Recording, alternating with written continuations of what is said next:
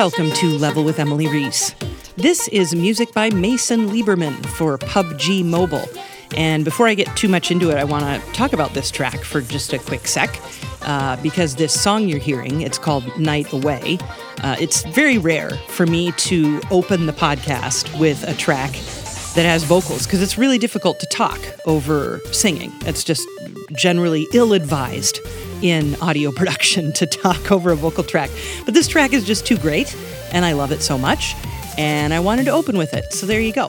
And as I said, composer Mason Lieberman, he wrote this track for PUBG Mobile, which is published by Tencent Games, and that's who Mason works for and writes most of his music for. Hang on, this is a short tune. We'd better start it over so we have enough music before the interview starts. Now, as you'll hear, Mason has written a ton of music for a ton of projects. Tencent is a giant company, like beyond comprehension. And so sometimes the music he writes on different projects is a result of working for Tencent and all of the projects that company is involved in. But also, he does loads of anime and other projects that have nothing to do with Tencent. So he's got a lot of different things that he's up to these days. You can see a video of the conversation I had with Mason on the Level with Emily YouTube channel. Although you'll only see Mason, not me, because I clicked a thing on Zoom that's fixed now, but nonetheless, for this episode, just Mason. But do check it out on YouTube, and please do subscribe. One quick item of note before we jump into Mason's music and conversation. We are here at Level going to start having listening parties on Discord, and we're going to move the times around for these listening parties to accommodate overseas listeners. And we're going to start it over one more time.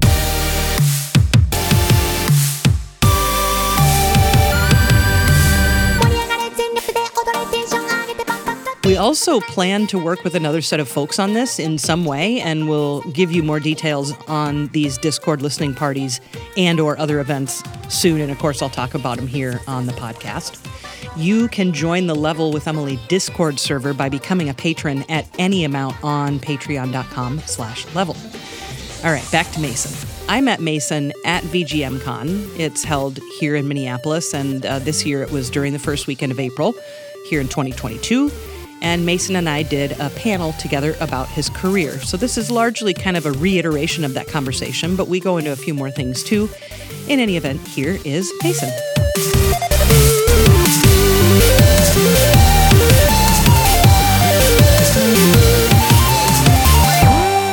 My name is Mason Lieberman. I am the senior composer and audio supervisor at Tencent, managing the Lightspeed and Quantum audio pipeline.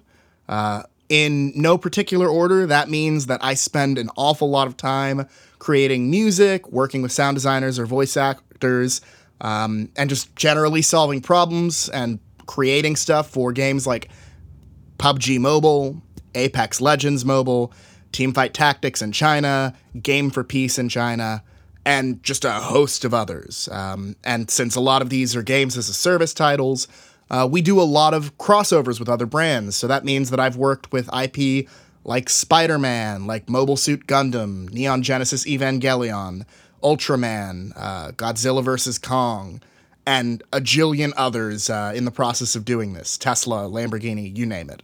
Yeah, because, I mean, Tencent is such a huge company, and, you know, they kind of have their fingers in a lot of gaming pies, too. So, you know, it sounds like that would just be nice to be able to work in so many different products, you know? I mean, I just can't imagine that you get bored with it just seems like you're constantly bouncing around.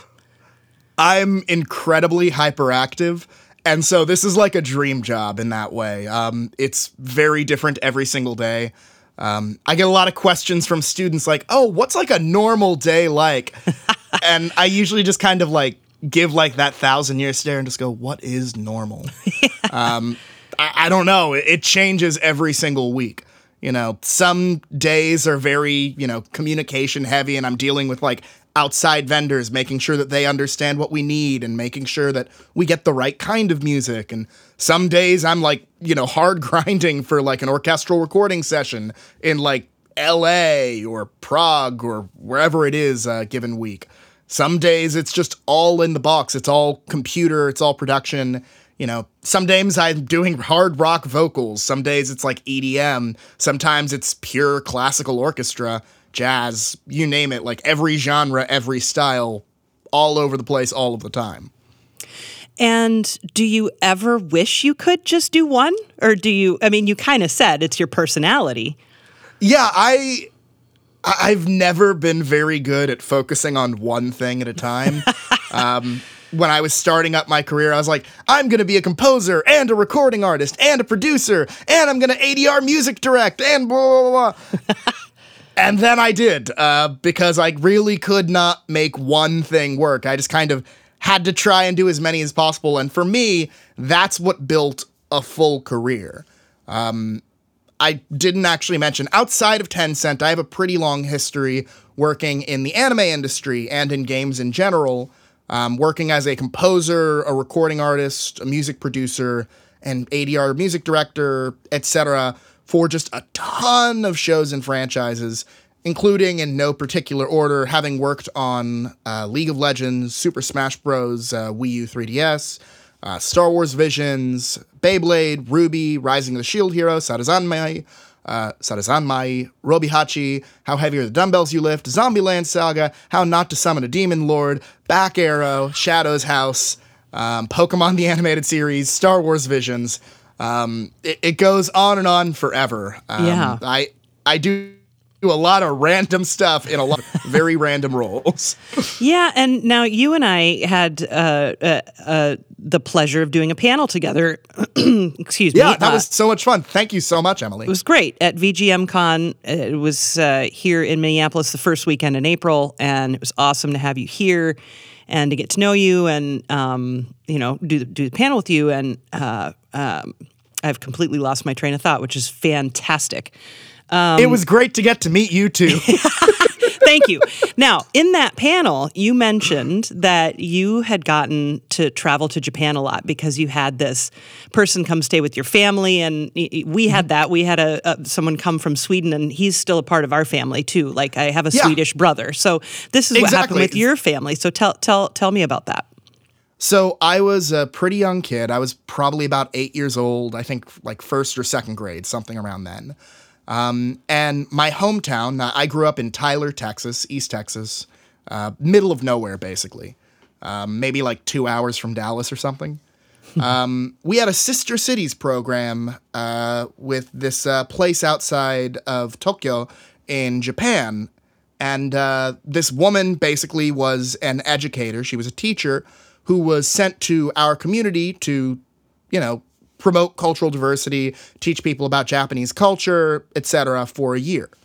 Her name was Junko, and she lived with me and my family for a little over a year during that period of time. And it was wonderful. It was very educational.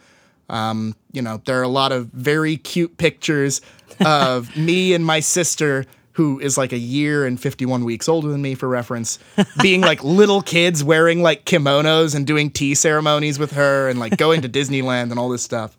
And of course, being 8, I got very attached to her. She was basically like an older sister to me. Junko came from a traditional Shinto family and had an arranged marriage. So when I was 8 years old, they literally sent over the man who was going to marry her while she was with us to say, hey, this is Hiro Hanzawa. He's going to be your husband. And so we met him at basically the same time that she did. And of course, we went to the wedding, and my dad was going to give a speech as basically her foster dad from America, from her time there, to speak about her experiences overseas. And we went over, and we were like basically with the family the entire time. And we did I guess you would call it like a formal portrait or whatever of the extended families kind of coming together as like one group, which remains one of the funniest photos that we have, because I want you to basically just picture like 30 or 40 like native Japanese people, all in like formal wear, all looking fantastic, very clean, facing straight on the camera, very serious faces. And then like 5 dumb Americans who are all just like grinning and cheesing it for the camera because we didn't know that that wasn't what you were supposed to do. And so it's a very, very like, it's a very funny picture. But ever since that wedding, basically, we've considered Junko like an adoptive sister. My parents have considered her like a daughter. And I've considered her family like mine. I think of myself as having 3 Japanese nieces, basically. And that was actually one of the big inspirations for me to start studying Japanese back in college, was that I had this family over there, and Junko could speak pretty solid English. She'd lived here for a year, but her kids were young. It was much harder for them, and I wanted to be able to still try to connect with them on some way. So I started learning Japanese. And that relationship led you to have a little bit of a unique experience in terms of Japanese media too, right? Like me growing up in central Iowa, I didn't know people who watched anime or read any, comics either, So, I mean, I didn't have that connection, but you had a really special relationship there to understand some of that and consume that. Yeah. I mean, from basically the age of 8 onward, obviously, like every other kid in America at that time, I was obsessed with Pokemon, Yu-Gi-Oh!, like all of these shows that at that age, I wouldn't have even realized were anime. Like, they were just cartoons to me. Sure. Somewhere in America, thousands of anime fans are like losing their shit that I just said that. But like Junko would send me like Japanese version like manga for me to read, even though I didn't speak the language. So it's like I have one of the original copies of like the first printing of Dragon Ball in the original Japanese, the Kid Goku, like the original arc type stuff. And like one of my first Pokemon games was Pokemon Crystal, which I got from Japan in Japanese before it had come out in America. So like I would go to school, the other kids would be like, guys, there's this other Pokemon game that's coming. It's called Crystal. It's going to be amazing. And they'd be like, we don't believe you. And I'm like, what's this? And they'd like think that I somehow made it or something because kids are wild. But like, yeah, I was playing games and listening to music and watching anime from a really young age. And, I owe a lot of that to Junko. She introduced me to a lot of that stuff. And I think that that's part of maybe what ultimately led me down the career path that I am now, because so much of the sound of this stuff was something that I grew up accustomed to. And a lot of times when in any culture, like any time that you're asked to write music authentically from a given cultural perspective or background, the hardest thing to do is to get your ear into it, is to hear it the way that someone who's from that culture, from that community would hear it originally. Like that's the thing that you can't really fake, for lack of a better word. Like you are always influenced by the musical tropes of your own culture. You're always influenced by the sounds that you heard growing up and what certain things feel like to you based on the music that you listen to. And because I had experience with this music from a young age, it helped me to kind of be able to kind of analyze it in a way and understand it and see what it was intended to be and how it was intended to feel and what it meant. And, obviously it's not the same as being a native Japanese speaker, not the same as being a native person from that community who grew up with that music. But to a certain degree, I did grow up with the music. It was something that surrounded me my entire childhood, which I think helped a lot, especially with like the first few jobs when, you're just hard grinding really fast and you don't have time to second guess yourself and you just have to hope that it's good. And having that in my back pocket, like having that experience and that information made it so that sometimes it was still good, all things considered. It kept me from getting fired, we'll say.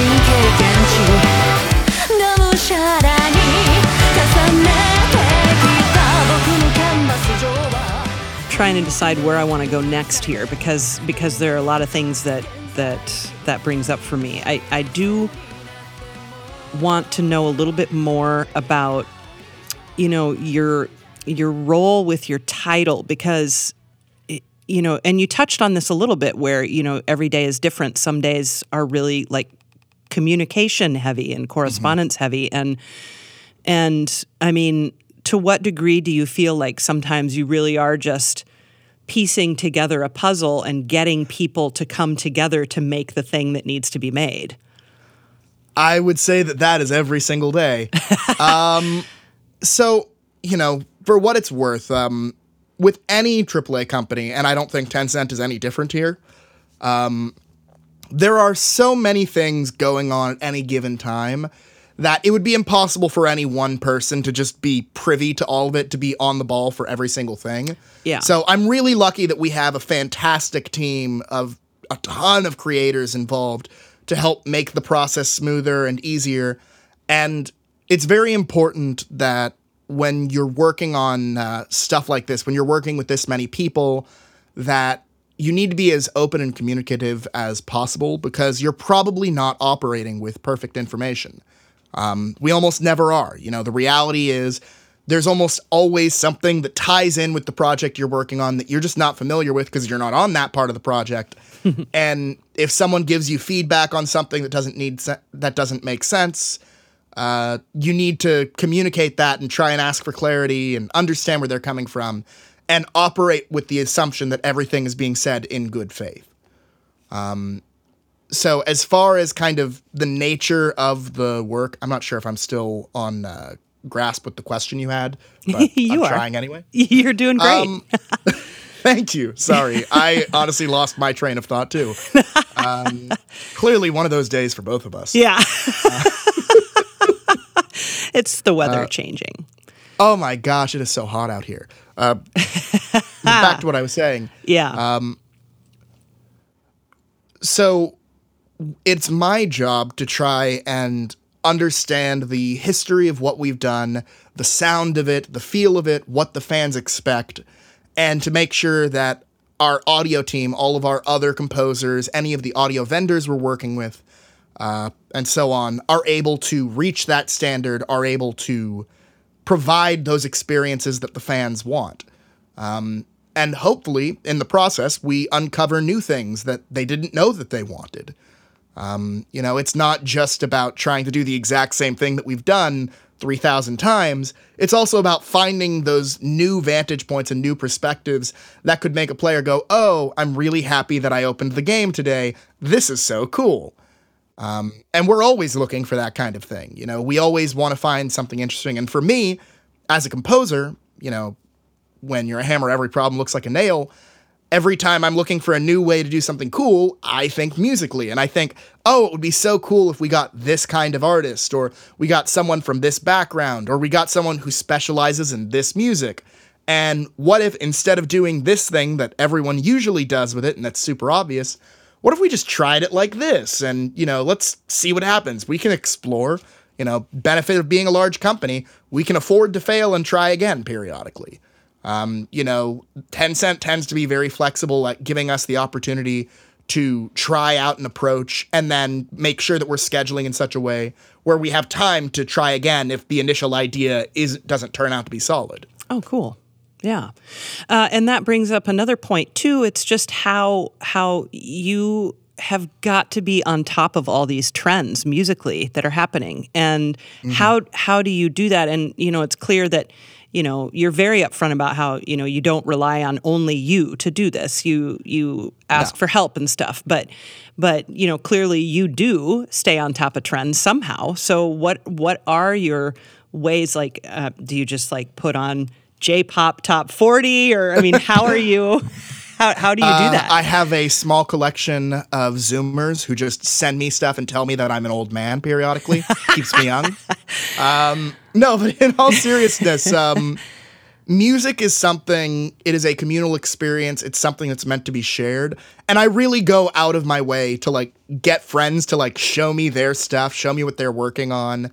I'm constantly trying to find new music. I absolutely love just deep diving into Spotify or whatever and just riding the algorithm off into the distance and seeing where I end up. And gets me into a lot of really weird stuff, and like my For You like daily feed on Spotify is complete and utter gibberish. Oh, yeah. But it ends up giving me a lot of interesting stuff, and that's sometimes where I find a lot of my J-pop references, a lot of my C-pop references, a lot of my K-pop, my East Asian pop in general, I guess we might say. It's often where I'll find a lot of my soundtracks. I'm trying to listen to stuff all the time. I think that there's kind of a classic idiom that like a chef who doesn't eat isn't a chef. A writer who doesn't read isn't really a writer. A musician who doesn't listen to music probably isn't a great musician. And I don't know if I would ever call myself a great musician, but I definitely try to listen to a lot of great music. Yeah. And I try to surround myself with talented artists who are constantly inspiring me, who are doing amazing stuff all the time. And, that helps me wake up every morning and be like, oh my God, I get to do this for a living. Holy shit.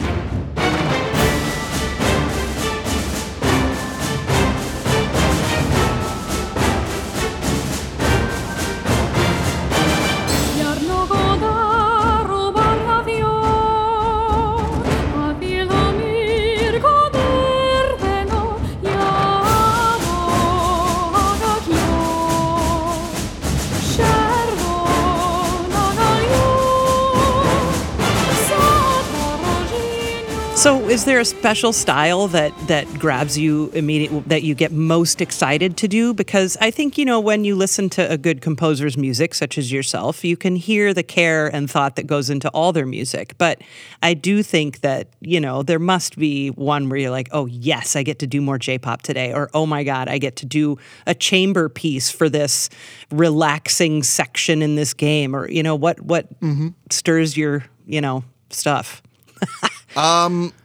So kind of two answers. One of them is the thing that I probably get thought of the most for, which is J-rock. I love doing J-rock. At the moment, I probably end up doing like 1 or 2 songs in J-rock style, like per week at this point. Like it comes up all the time. And I have just like albums and albums worth of this stuff at this point that are like in a jillion different projects. That's always a ton of fun. And for me, like, I'm very excessive in my music production. Like, I like things loud. I like them big.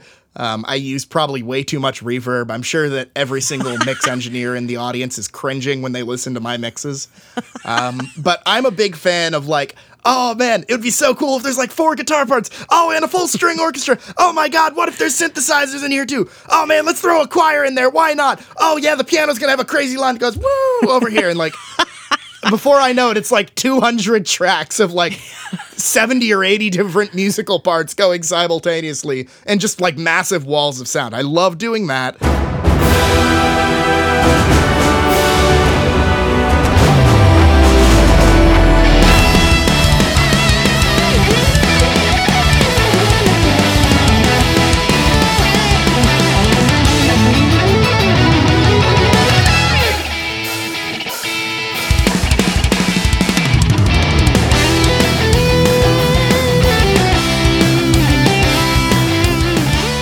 And then on a very different perspective side of things, I actually really love doing like jazz and jazz fusion. I love funk fusion in particular. Nice. It is so much fun to me in any genre, not just here, but this is one of those places where I feel like I really feel the benefit of it. I don't really write for instruments, I write for players. And I try to think of like, oh, I don't want a trumpet solo. I want John Robert Motz on trumpet. And I don't want a violin solo. I want Jeff Ball, or I might want like Molly Rogers, etc. I think in those terms, in specific players, specific sounds. And for me, when you're doing funk, it's just like a group of people in a room just jamming along, feeling each other, and they're all doing that to each other. And it's so much fun. I love to just like sit on a groove and just like slowly expand and feel out every single textural detail of like a guitarist comping out or a bassist grooving along and having fun. It reminds me of college to a fair degree. I'm a huge fan of jam sessions. So like that kind of stuff is just a huge blast. My soundtrack for the upcoming indie title, Renane, has a lot of that stuff actually. And, I wish that I had more games in that vibe, because it's such a fun world to enter.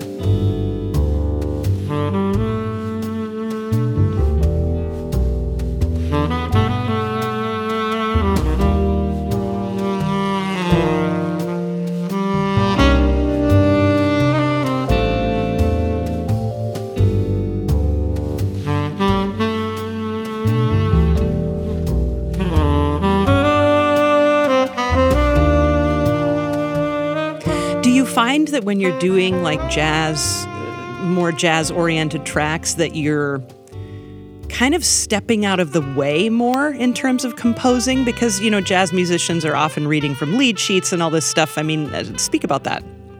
So I am a very big believer in writing what I sometimes loosely call 80% of a part. I think that, and this isn't just for jazz, I do this in all genres. I do this with my rock guitarists. I do this with my piano soloists and everything. Sure. The way that I often will produce things is I play a lot of instruments and I will play the part myself and send people an audio reference of me doing everything. And I would say that reference is like 80% of the way to what I want. Like it sounds really solid. Most of the detail work is there. A lot of the actual lines are exactly the way I intended. All the hits are there, etc. Mm-hmm. But I will get to that final 20% and say, hey, I want your take on this. I want the thing that you would do that only you can do that brings this to the next level. And that's usually what you then hear on the final versions of my tracks. Mm-hmm. I love working with insanely talented musicians who just have creative ideas, who have like an angle and a perspective on things. I would rather meet a player who I can only hire once a year than 300 times a year, if that once a year is like the most memorable thing that I do that year. Like I want someone who's going to do something that no one else is willing to do. Yeah. I'm always looking for like the crazy ones, so to speak. Yeah. And it's a lot of fun.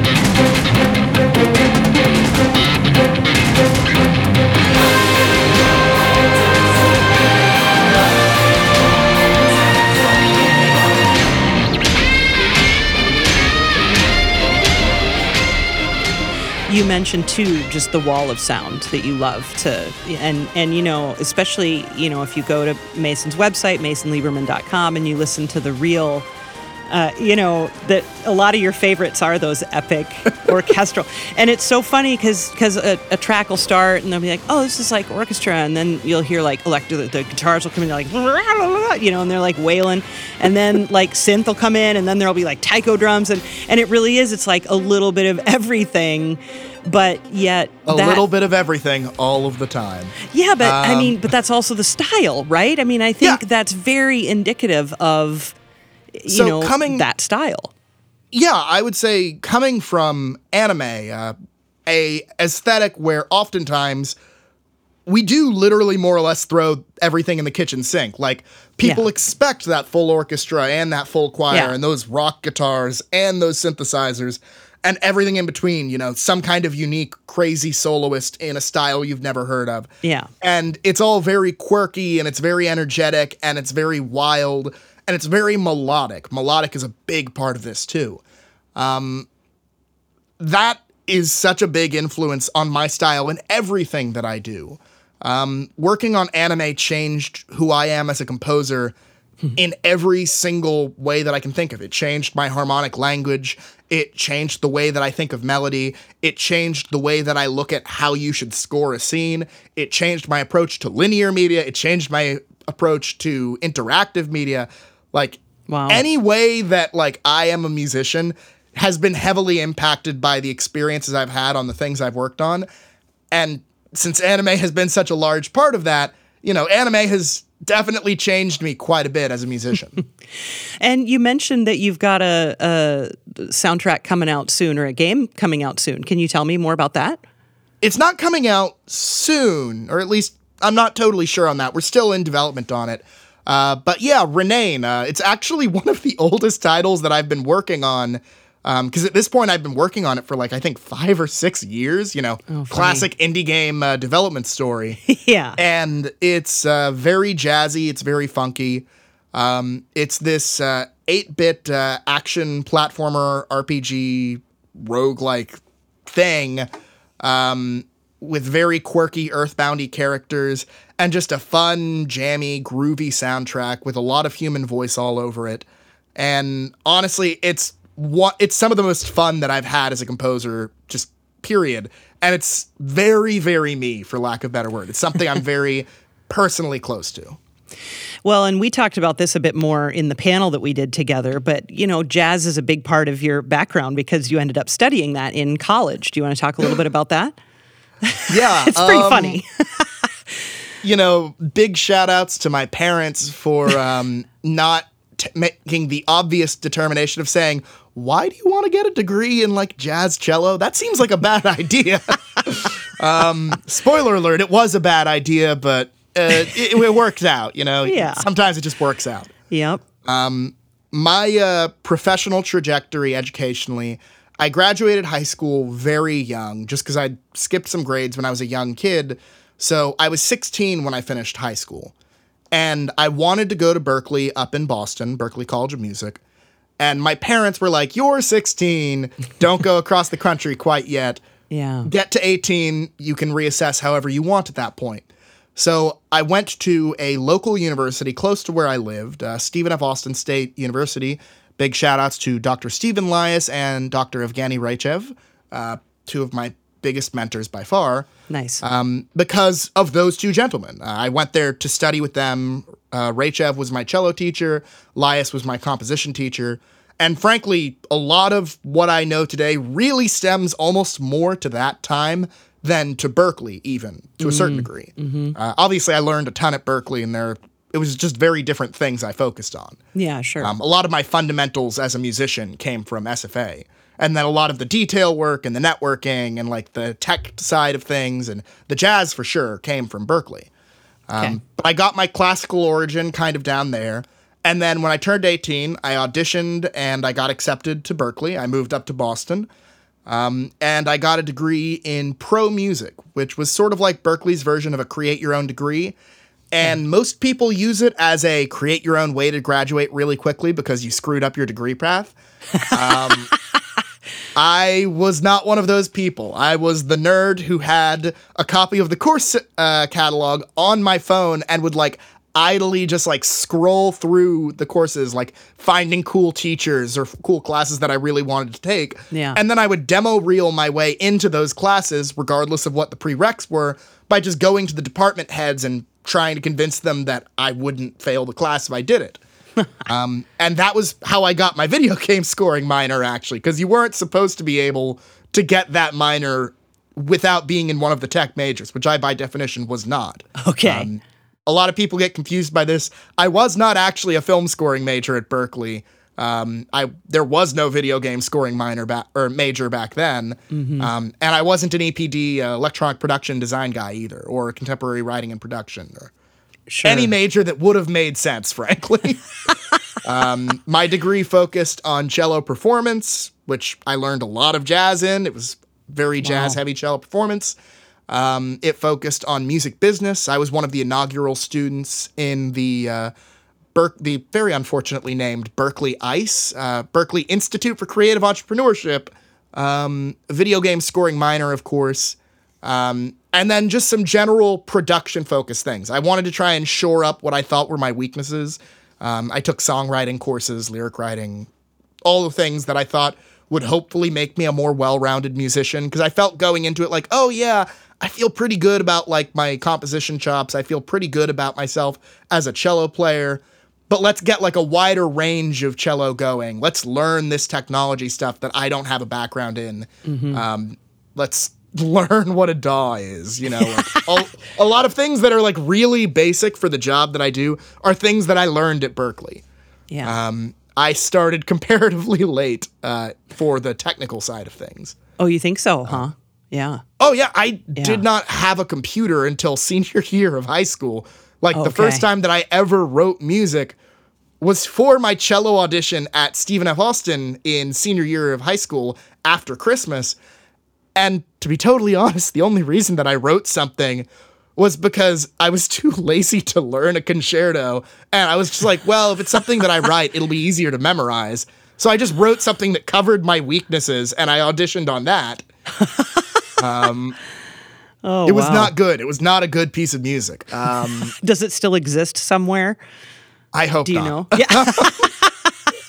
You know, I'm sure that somewhere it does. But if I'm totally honest with you, I spent most of yesterday reproducing a piece of music that I'd written like 5 years ago because I couldn't find the folder for that one. So I really doubt that I've got the files for something from high school. Yes, very true. Very true.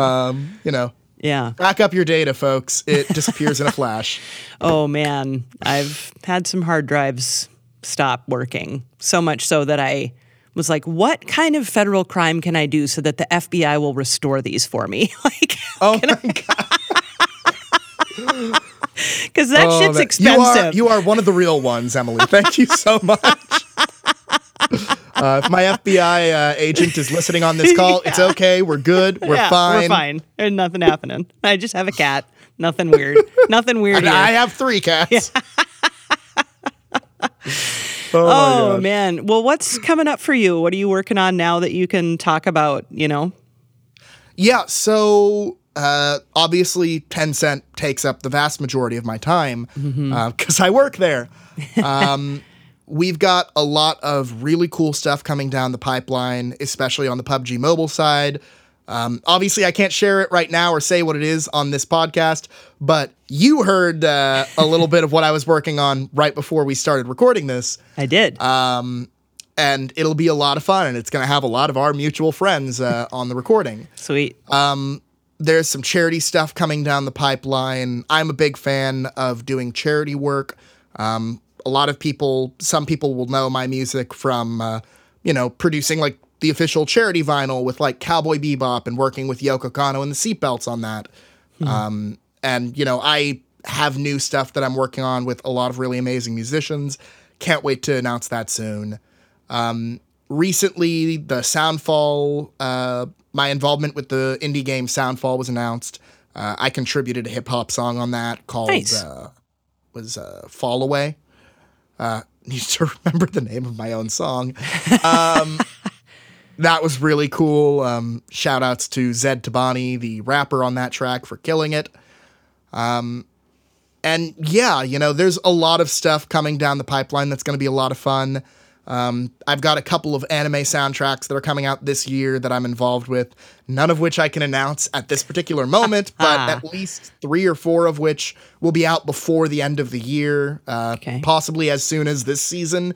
Hint, hint. So, there's a lot of stuff to be really excited about. Excellent. I am curious, a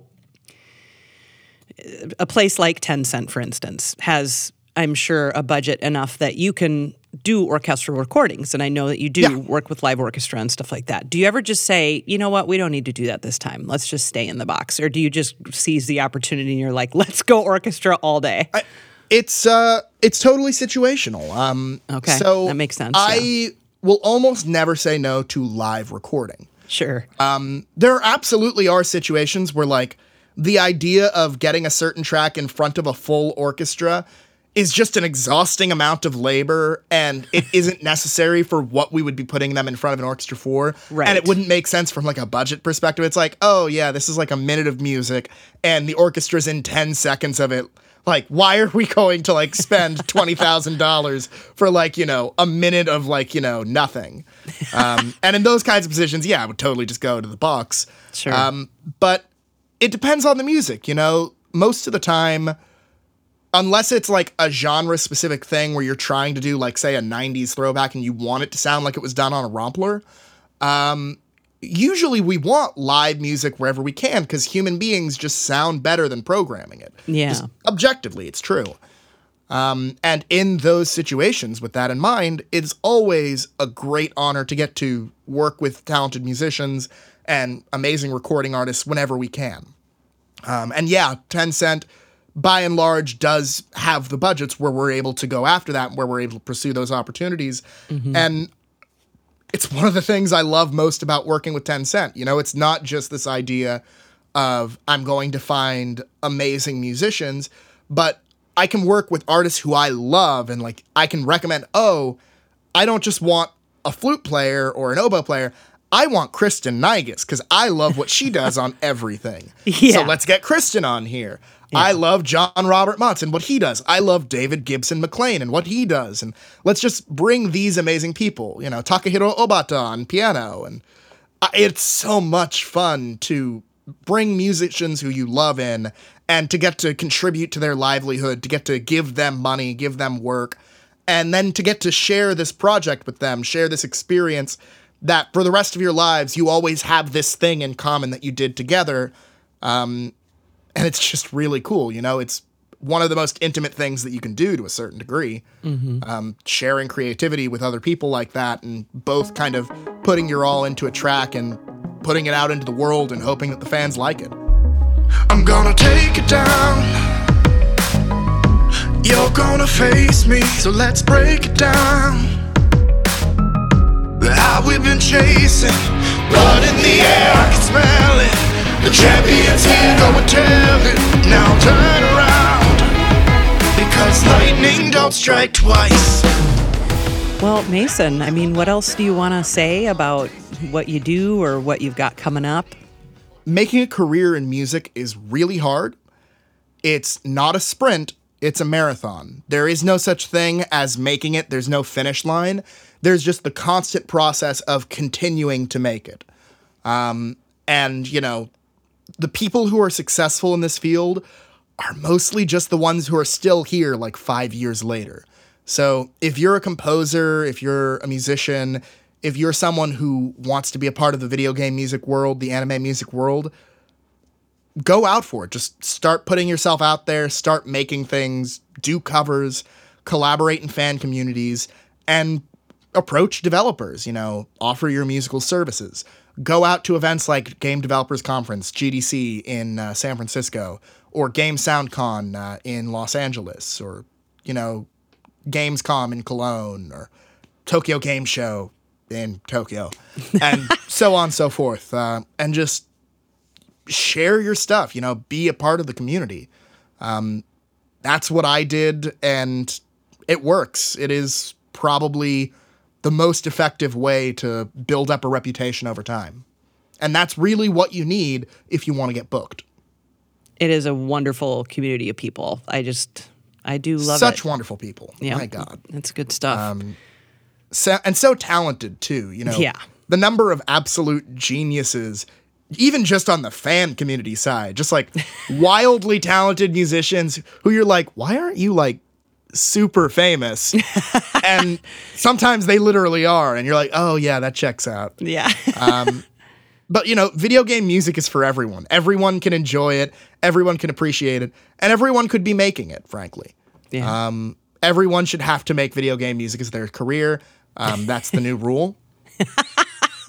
It will keep me very busy if that happens. I know. That's for sure. And that's my goal, you know, to be totally honest. This entire interview has been a long-form plug for keep Emily Reese employed. I'll accept my under-the-table payment now. Thank you so much, Emily. You got it, man. Mason, such a pleasure to get to hang with you last weekend and to get to speak with you again today. Thanks for all you do. Sure thing. It's an honor. Oh, and one last important note.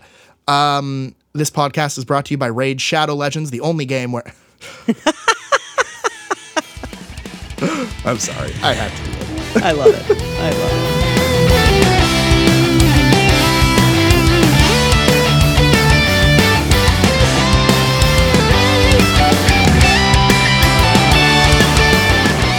Thank you for listening to Level with Emily. You can learn more about Mason Lieberman, see a playlist, and support Level with Emily at patreon.com/level. Check out the video of our chat with Mason Lieberman on the Level with Emily YouTube channel, and please do subscribe to our YouTube channel to get all of our new videos of interviews. I'm Emily Reese. Sam Keenan is our producer. Say hi, Sam. Hello. You can follow us on Twitter and Facebook at Level with Emily and learn more about us at levelwithemily.com, made possible by Adam Selvage at Tiki Web Services. Composer Brad Gentle manages our YouTube channel. Level with Emily Reese is a production of June Media, Inc. Here at Level with Emily, we're part of the Audio Podcast Alliance. It features a hand-picked selection of the very best podcasts about sound. You can hear the latest episodes from our friends in the community at audiopodcast.org.